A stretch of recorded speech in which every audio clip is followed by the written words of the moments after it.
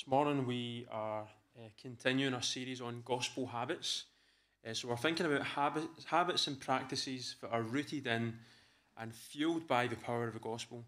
If you've connected with us in this series, you'll know that we began by thinking about what it means to have courageous faith. Courageous faith. We thought about how courageous faith is a faith in God and a belief that He is for us and that God is going to lead us in all seasons and circumstances of life. And we recognise that our faith is head and heart, it's internal, but it's also our hands, our feet, our mouth, and our actions. Then, following on from that, we look together at this idea of empowered love.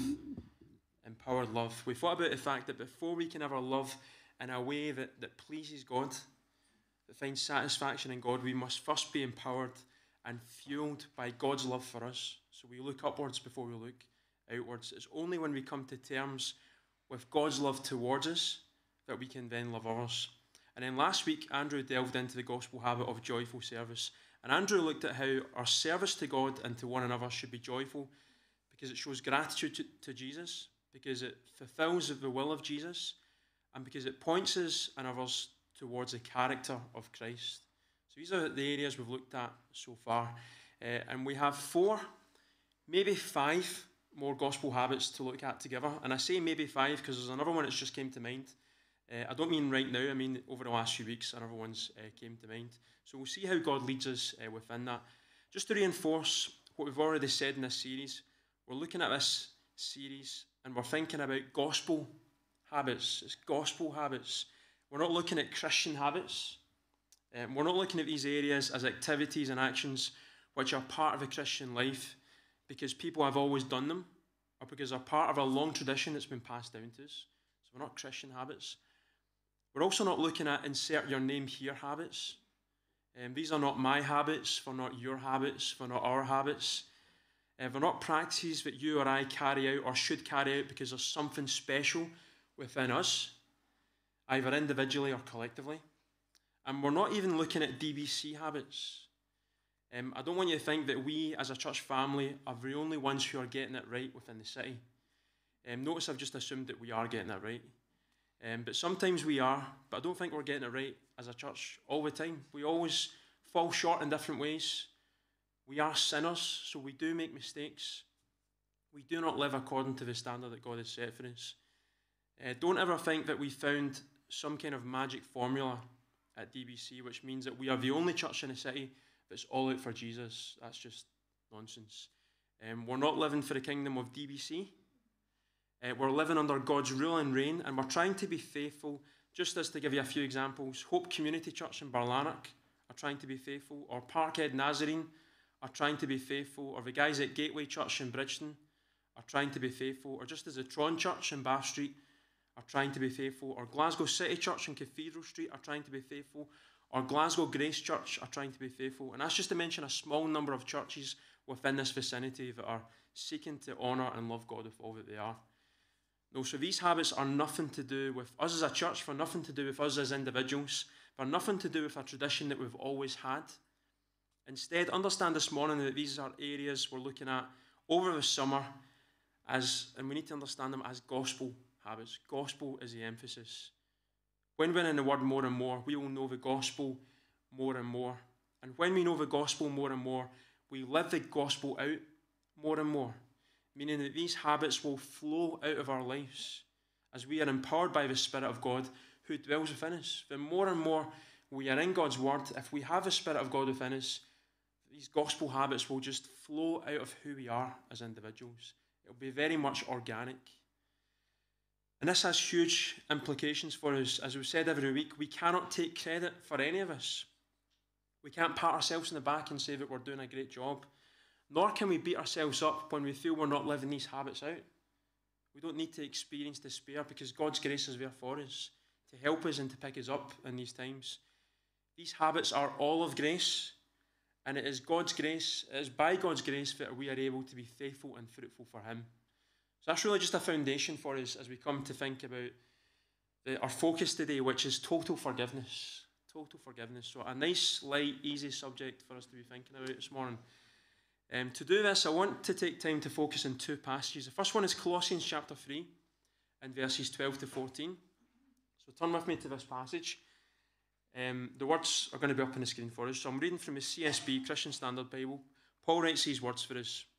Paul says this: "Therefore, as God's chosen people, holy and dearly loved, clothe yourselves with compassion, kindness, humility, gentleness, and patience. Bear with each other and forgive one another if any of you has a grievance against someone. Forgive as the Lord forgave you.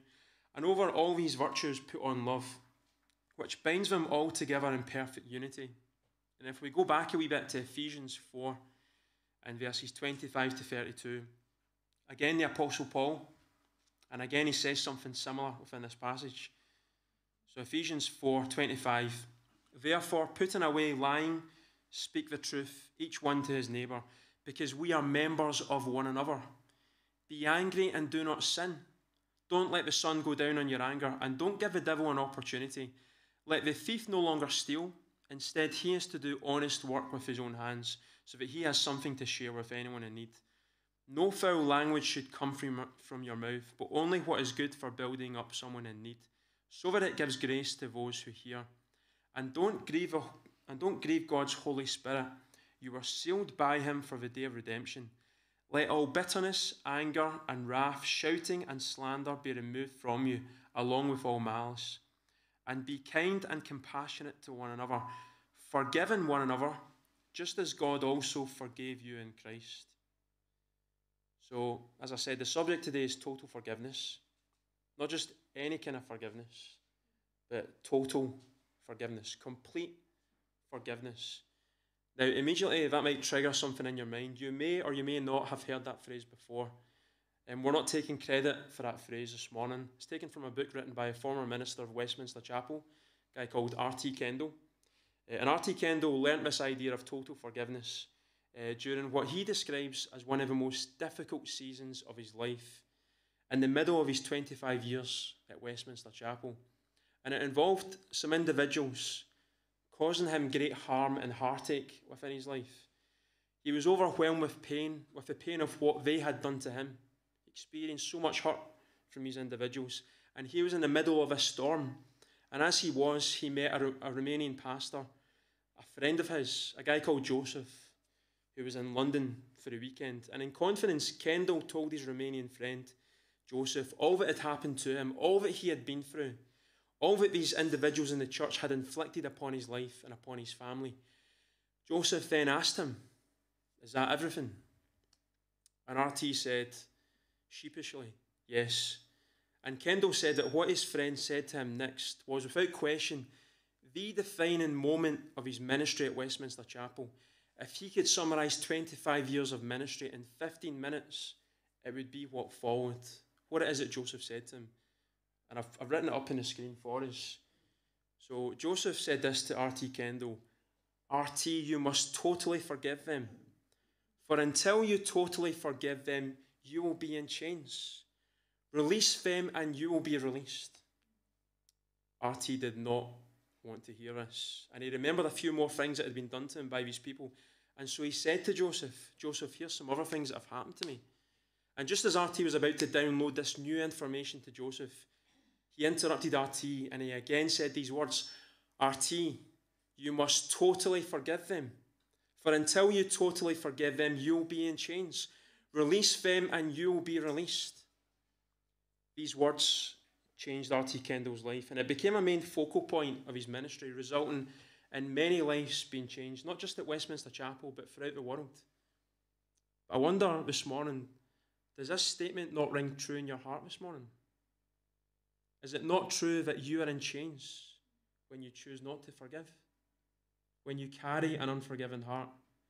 And is it not also true that you are released when you release, when you let go of the bitterness and the anger and the hatred towards a person or persons who have done you harm? I wonder if you could put your name at the start of this sentence this morning. I wonder if you could take a moment to preach that sentence to yourself, to your own heart. For me, it sounds like this: "Mark, you must totally forgive them. For until you totally forgive them, you'll be in chains. Release them and you'll be released." I wonder if you can do that as well. What Joseph said to R.T. all those years ago is, of course, rooted in God's word. And in our two passages this morning, Paul says the same phrase in Colossians 3:13 and in Ephesians 4:32. We read, "Forgive one another as God has forgiven you." Forgive one another as God has forgiven you. So when we talk about total forgiveness and what that looks like within our lives, this is what we're talking about. Ephesians 4:32 and Colossians 3 verse 13. There is a model of forgiveness here, a model that we so often ignore within our lives. A model that, if we're honest, we so often do not understand, or we choose not to understand. We choose to ignore this, what God's forgiveness looks like for our own lives, which means that we can get away from not forgiving other people. There's a reason why this is a gospel habit. We see total forgiveness in our lives when we come to terms with this incredible truth of the gospel. In fact, there's no other example of total forgiveness in our world apart from this one. All examples of total forgiveness stem from this reality of what Christ has done for us. Total forgiveness is a window into God's heart for you and for me, and it's a door which we can walk through in the power of His Spirit, not in your own strength. Don't try and do that. We so often try and do that. But in God's power, in God's strength, we can totally forgive, and we can walk that pathway every single day. It's not a one-off moment. It's a lifestyle. It's a habit. It's who we are as people. So we're going to do two things this morning. We're going to look together at the nature of God's forgiveness towards each one of us. And then after that, we're going to examine how it is that God's forgiveness both calls and enables us to totally forgive those who have hurt us and harmed us, including those who are completely oblivious to the fact that they have caused us pain and hardship. That's one of the most difficult things about forgiveness. Sometimes people hurt us and they've got no idea what we've done. And we carry this in our hearts for days, weeks, months, sometimes even years, sometimes decades. So let's begin by asking this question: what is the nature of God's forgiveness? Because this is how we understand who it is that God calls us to be. We need to start with what God has done for us vertically before we can horizontally then live this life. Both these passages say, "Forgive as God has forgiven you." In what way has God forgiven you and me? Well, the first point I want to share is this. God's forgiveness is total in the sense that it covers all sin. So God's forgiveness is total in that it covers all sin. Apart from one. In Matthew 12, in verses 31 to 32, Jesus speaks these words. He writes this: "Therefore I tell you, people will be forgiven every sin and blasphemy, but the blasphemy against the Spirit will not be forgiven. Whoever speaks a word against the Son of Man, it will be forgiven him. But whoever speaks against the Holy Spirit, it will not be forgiven, either in this age or in the one to come." Now, deep breath this morning. Don't let this passage be a stumbling block to you. Don't let it trouble you if you already love and follow Jesus. The biblical understanding of this passage, what the commentators, or most of them, would agree, is that a blasphemy against the Holy Spirit is a rejection of the Holy Spirit. And to reject the Holy Spirit is a rejection of the gift of God's Spirit, which, when we get to the root of it, is a rejection of God's offer of salvation. In other words, you will not be forgiven of your sins. You will not be in relationship with the God who loves you and who came to rescue you if you live in unrepentant and unbelieving sin. This is what the passage is talking about. You're basically saying, God, I don't need you to save me. I can save myself. Which is what most of the world says, most of Denniston and Glasgow would say. And it results in an eternity, a life beyond this one, completely separate from God, what the Bible describes as hell. This is a destination for everyone who does not believe that Jesus is Lord of our life. But for everyone who sees their sin, for everyone who's convicted by their sin, for everyone who turns to Jesus to free them from their sin, God offers them total forgiveness. That's why Jesus says in Matthew 11, verses 28 to 30, famous words from Christ, "Come to me, all of you who are weary and burdened, and I will give you rest. Take up my yoke and learn from me, because I am lowly and humble in heart, and you will find rest for your souls. For my yoke is easy and my burden is light." Let's just drink those words in this morning. Let's just receive that. God's yoke is easy. His burden is light. The burden of sin that we carry, we can give to Christ because of what He's done for us on the cross. Amen? I can't see any smiles because of your face mask, but let's just hold on to these amazing truths. We have a God who didn't just create us, but who in love wants to help us with our sin problem. And make no mistake about it, every single person in this room, every person watching online has a sin problem. Doesn't matter how often you've sinned or how badly you've sinned, God in Christ will wipe our slate clean. Look at what we read from the prophet Micah in chapter 7. Micah 7 and in verses 18 to 19. Micah says this, or God speaking through Micah. Who is a God like you? It's Micah the prophet speaking. Who is a God like you, forgiving iniquity and passing over rebellion for the remnant of his inheritance? He does not hold on to his anger forever, because he delights in faithful love. He will again have compassion on us. He will vanquish our iniquities. You will cast all our sins into the depths of the sea. It doesn't say some of our sins. It says all of our sins, all our sin is cast into the sea of forgetfulness. Are you getting that this morning? Is the Spirit planting this gospel reality in your heart this morning? Do you honestly believe what God's word says this morning? All of your sin, not some of your sin, is forgiven. All of your sin, all of my sin. Maybe you can think of one or two things that have happened in the past that mean that your peace and joy have been robbed, because deep down, even though you wouldn't ever verbalize this to yourself or to someone else, you believe a lie that God cannot forgive and God has not forgiven something that you have done, something that you've done wrong, this particular sin. But God's word doesn't lie. Don't believe the word of your mind, the word of your flesh. Believe the word of God. As it says in our passage in Micah, he really has forgiven all of your sin. Through his death on the cross and resurrection from the dead, he really has made it possible for you to live in freedom both today and in the future. So that's the first point, and this brings us on to our next point about how it is that God has forgiven us.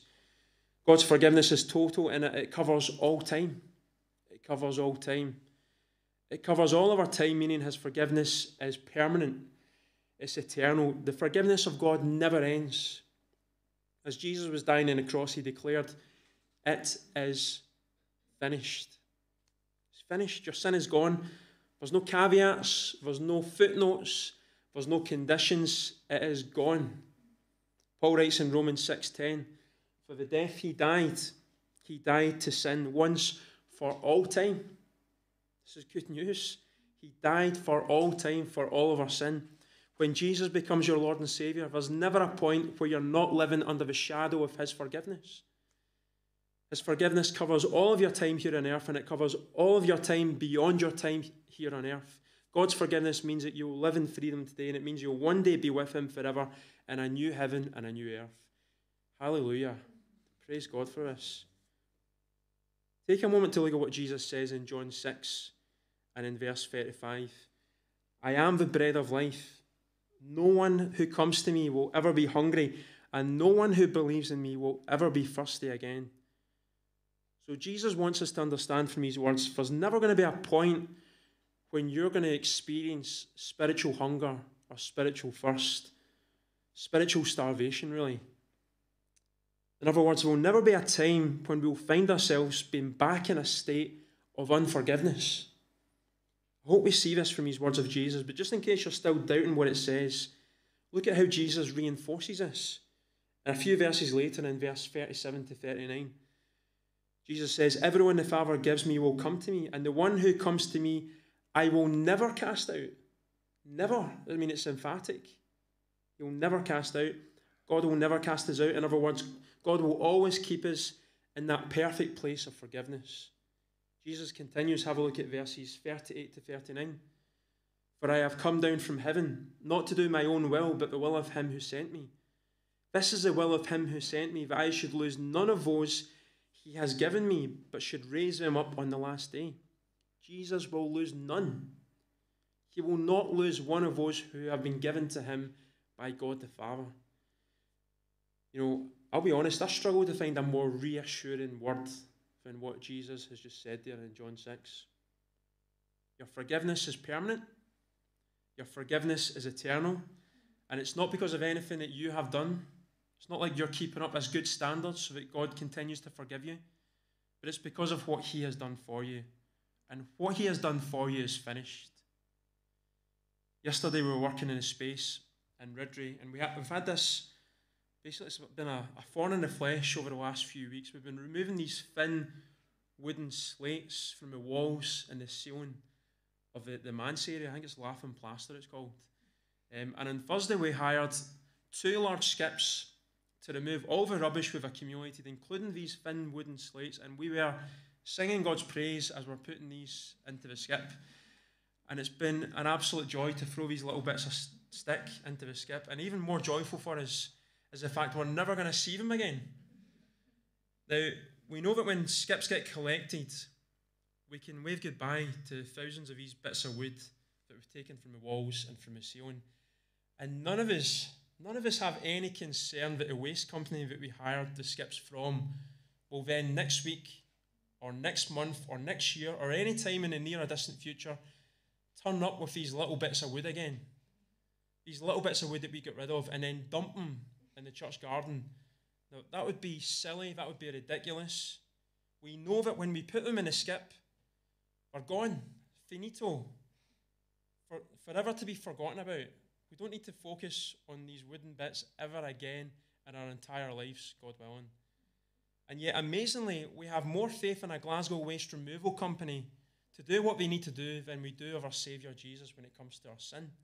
We start to doubt whether God has really forgiven us permanently, eternally. We think at some stage in our lives, after God has forgiven us, then he'll choose not to forgive us for something we've done in the past. That our junk will start coming back. But it's nonsense. It's a demonic lie. Take stock of what the psalmist writes in Psalm 103 and in verses 10 to 13. He has not dealt with us as our sins deserve, or repaid us according to our iniquities.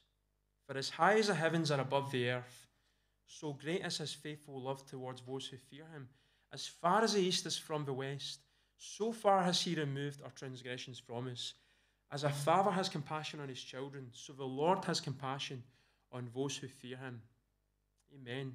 So may we know that God's forgiveness of us is rooted in this reality that our sins are as far from us as the east is from the west. It's incredible. Our sins are that far away, as far as the east is from the west. And this brings us on to our final point about God's forgiveness. God's forgiveness is total in that it covers all life. It covers all life. In other words, when you come to terms with the forgiveness of God, when his forgiveness is in your life, you will be changed and transformed by this. Have a look at Psalm 32. David writes these words in verses 1 to 2. How joyful is the one whose transgression is forgiven, whose sin is covered. How joyful is a person whom the Lord does not charge with iniquity, and in whose spirit is no deceit. So when our transgression is forgiven by God, when our sin is covered by the blood of Jesus, when our iniquity does not face a charge because someone else has taken the charge onto themselves, when there is no deceit in our spirit, that is, when we come to God with an openness and a transparency about who we are and what we have done, then David the psalmist says something happens to us. We're changed by God. We're no longer the same person. And instead of guilt, there's joy. Instead of guilt, there's joy. When you understand that you've been forgiven, you replace your guilt and shame with joy and peace. How incredible. We no longer look down and into our sin-marred lives. Instead, we look out and up to the God who has forgiven us. This is liberating for us. We're changed by this. We should be changed by this. It makes sense, does it not? If we really are forgiven, we really will be joyful in our lives. You know, I sent this photo on WhatsApp before. It's a picture of what God has done for us in Christ. And I just love this. It's a picture of a receipt. And it just gives you a really helpful picture of all that Christ has done for us. So the heading is, Jesus paid it all. This is not a real receipt, by the way. Jesus paid it all. Sin, paid. Shame, paid. Pain, paid. Past mistakes, paid. Rejection and loneliness, paid. Slavery to sin, paid. Spiritual death, paid. Amount due, nothing. Change, nothing. Subtotal, nothing. Grand total, absolutely nothing. Terms and conditions. For the wages of sin is death, but the gift of God is eternal life in Christ Jesus our Lord. Romans 6:23. You know, when this is a picture of your life, the predominant expression of your heart can only ever be one of joy. What else could it be when you really do come to terms with what it is that God has done for you? Take hold of this amazing reality of Isaiah 1:18. God speaking through the prophet Isaiah says this, "Come, let's settle this, says the Lord. Though your sins are scarlet, they will be as white as snow. Though they are crimson red, they will be like wool." And as I read these words, I'm immediately reminded of our favourite hymn, "Jesus paid it all to him I owe. Sin had left a crimson stain, he washed it white as snow." Jesus paid it all to him I owe.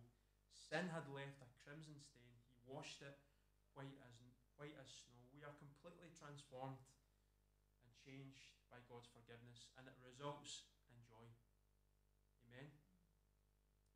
In the musical Les Miserables, Jean Valjean is this convict in Paris, and he's just served 19 years of hard labour for stealing some bread. When he's released on parole, he's this bitter and angry man, and in the middle of his turmoil, he's invited to the home of a bishop who offers him a hot meal and a bed for the night. And Valjean is not used to this act of kindness, and during the night, he gets up in a panic, and he collects all of the valuable silver he can find in the bishop's house, and he runs away. And he says this, or he sings this, "Take an eye for an eye, turn your heart into stone. This is all I have lived for, this is all I have known." And not surprisingly, Valjean is arrested by the police. He's returned to the bishop, who they expect will confirm his crime and condemn him to prison.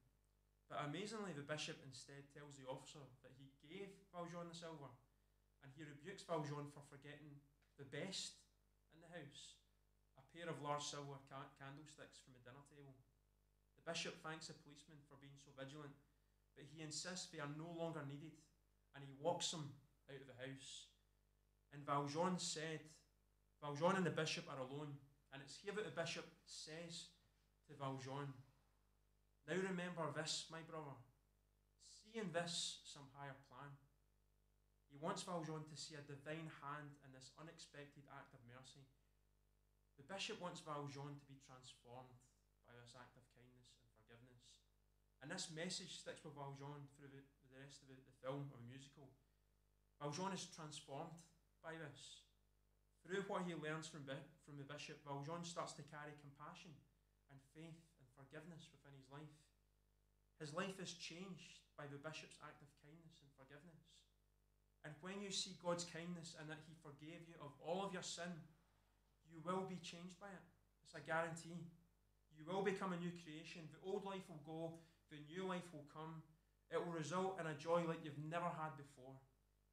So understand this morning that God's forgiveness really is total.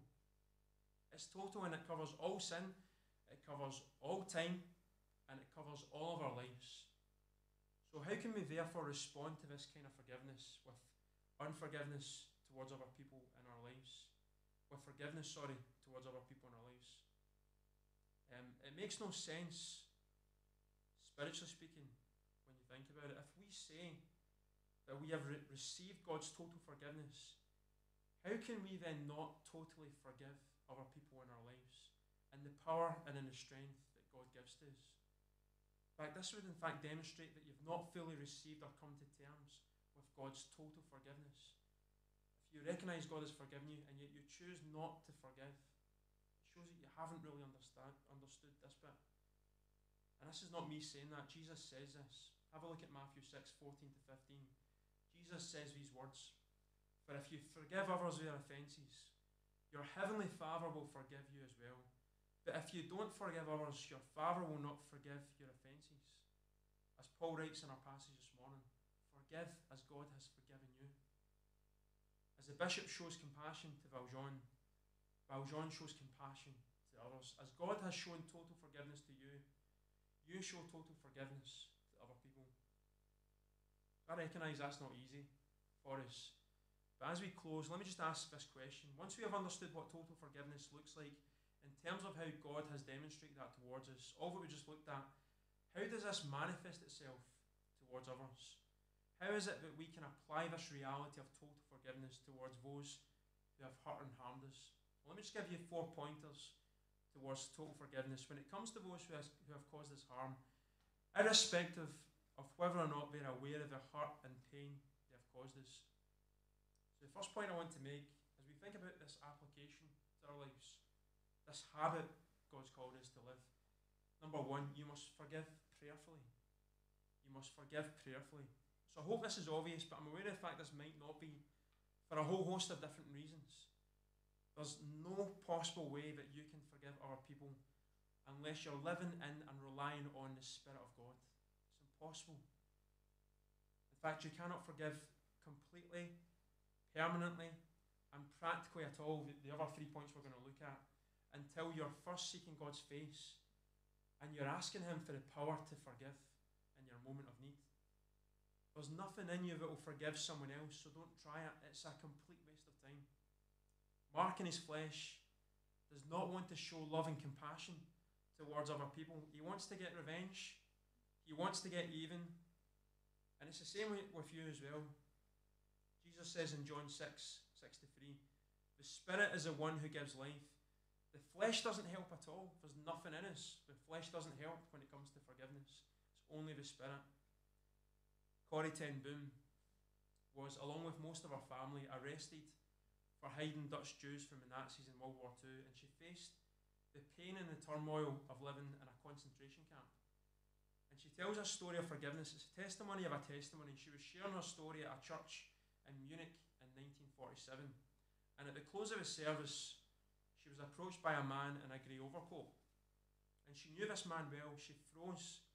This man had been one of the most vicious guards at Ravensbrück concentration camp, and she remembered how he would mock the female prisoners as they showered. And Corrie ten Boom says this: it came back with a rush.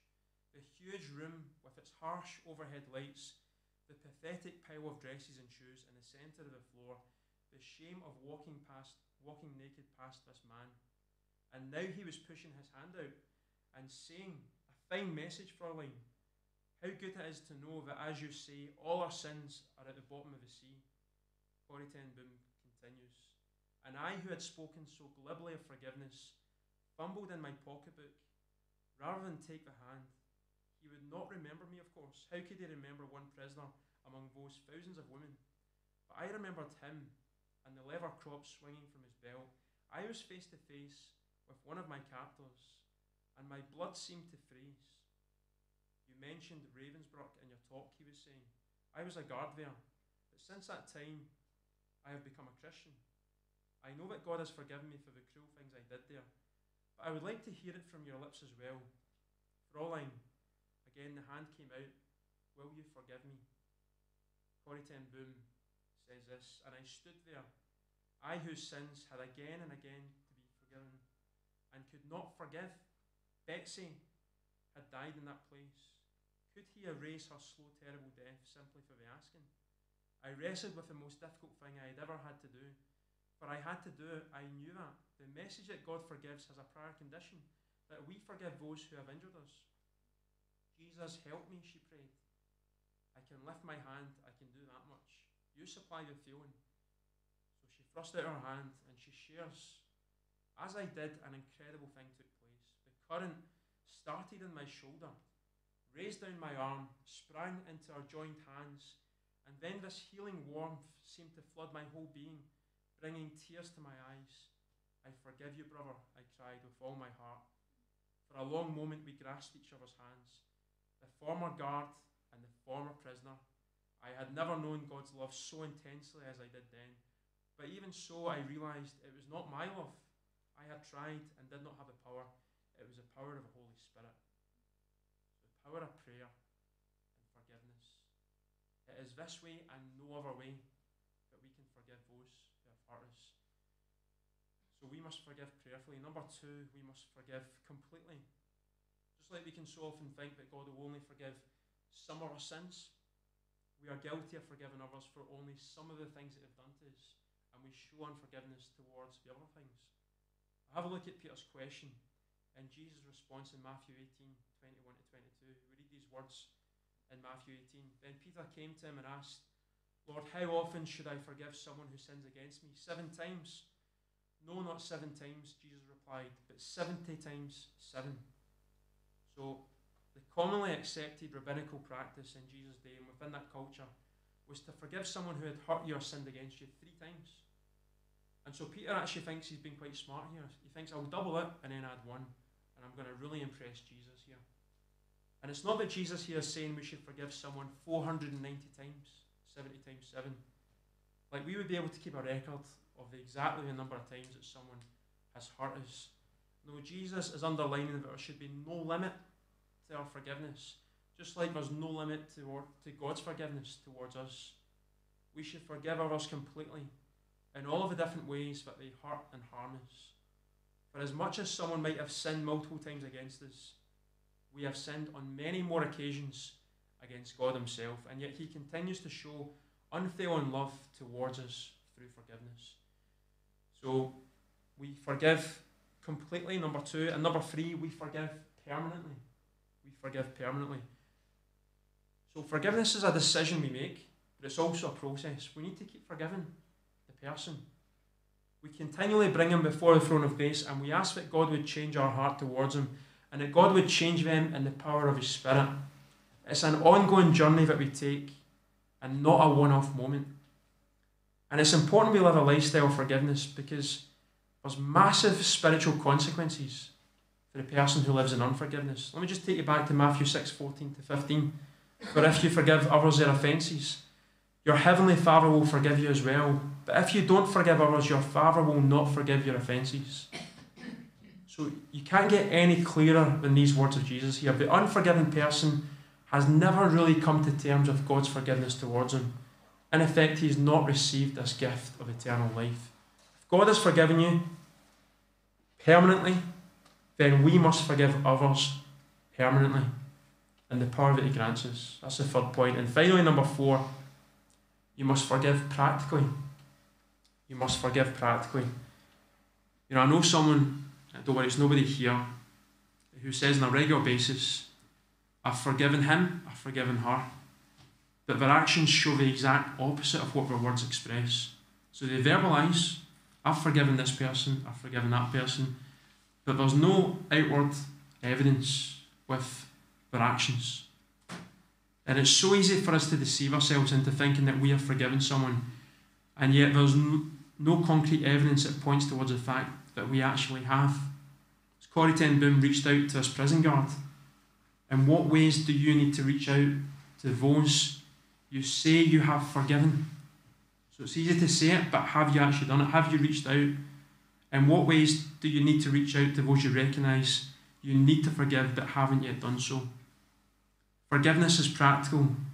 We speak graciously, we act lovingly in ways which leave no room for doubt about our forgiveness. So take note of what the Apostle Paul writes in Romans 12:21. Do not be conquered by evil, but conquer evil with good. I love how the New Living Translation puts it. Don't let evil conquer you, but conquer evil by doing good. So a simple question for you as we close. In what ways can you practically demonstrate your forgiveness towards your transgressors? Now, just recognise this as well. It might not be appropriate for you to make contact with the person who sinned against you. We understand that. Or maybe it would just be a bit weird for you to make contact. But the reality is you can still pray for that person.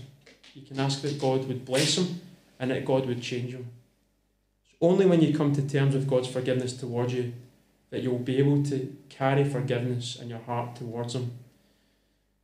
So as we close, we're just going to create some space for us this morning. I recognise this is a heavy subject for us to look at, but it's such an important one, and it is a life-changing one as well. When you carry forgiveness, total forgiveness, your life will be transformed. And we're going to take some time now to sing to God. We're going to take a moment to ask God for forgiveness and to ask that God would give us the power to also forgive our people in our lives. So we invite you this morning to come to the table, if you have faith in Christ, to come to this table and to recognise that this is a table of total forgiveness. God has totally forgiven us because of what he has done for us on the cross. It was on the night in which he was betrayed that Jesus took the bread and he broke it. And he said, this is my body which is for you. And in the same way he took the cup. And he said, this cup is a new covenant in my blood. As often as you drink this, do so in remembrance of me. We come to this table And we have joy because God has totally forgiven us, but we carry reverence for all that God has done for us, and we have a fear of God to live in a manner that glorifies Him as we go into the rest of this week. If you need prayer as well, then do speak to myself or to someone you have confidence in after the service. This might be you making a decision this morning to follow Christ. Maybe you're watching online. Contact us directly. Maybe you're here in person. If you've never made a decision to follow Christ, you can do that today. We would love to pray with you in that moment, and we have 100% confidence that God will change your life. Or maybe you're just struggling with this idea of forgiveness and you recognise that you need prayer. Point number 1, forgive prayerfully. And so maybe you need some prayer. So do contact us, connect with us, either in person or online, if you need prayer for that. So let's pray together as we now respond in worship, and as we recognise all that God is for us, all that He has done for us, and all that He is calling us to be. Father, we thank you for your word, and Lord, we recognise that these are difficult passages and subjects to look at. But Lord, we pray that in the power of your Holy Spirit, you would change our perspective. I pray that you would move us away from our perspective in the flesh and move us towards a perspective that is immersed and surrounded by your Holy Spirit. Help us to see the extent of your love towards us and the fact that you've forgiven us. And may we be equipped in the power of your Spirit to then live a life of total forgiveness. Would you speak to us? Would you work in and through this time as we now sing, as we come to this table, and as we have conversations and times of prayer after our time today? We ask all of this in Jesus' name. Amen.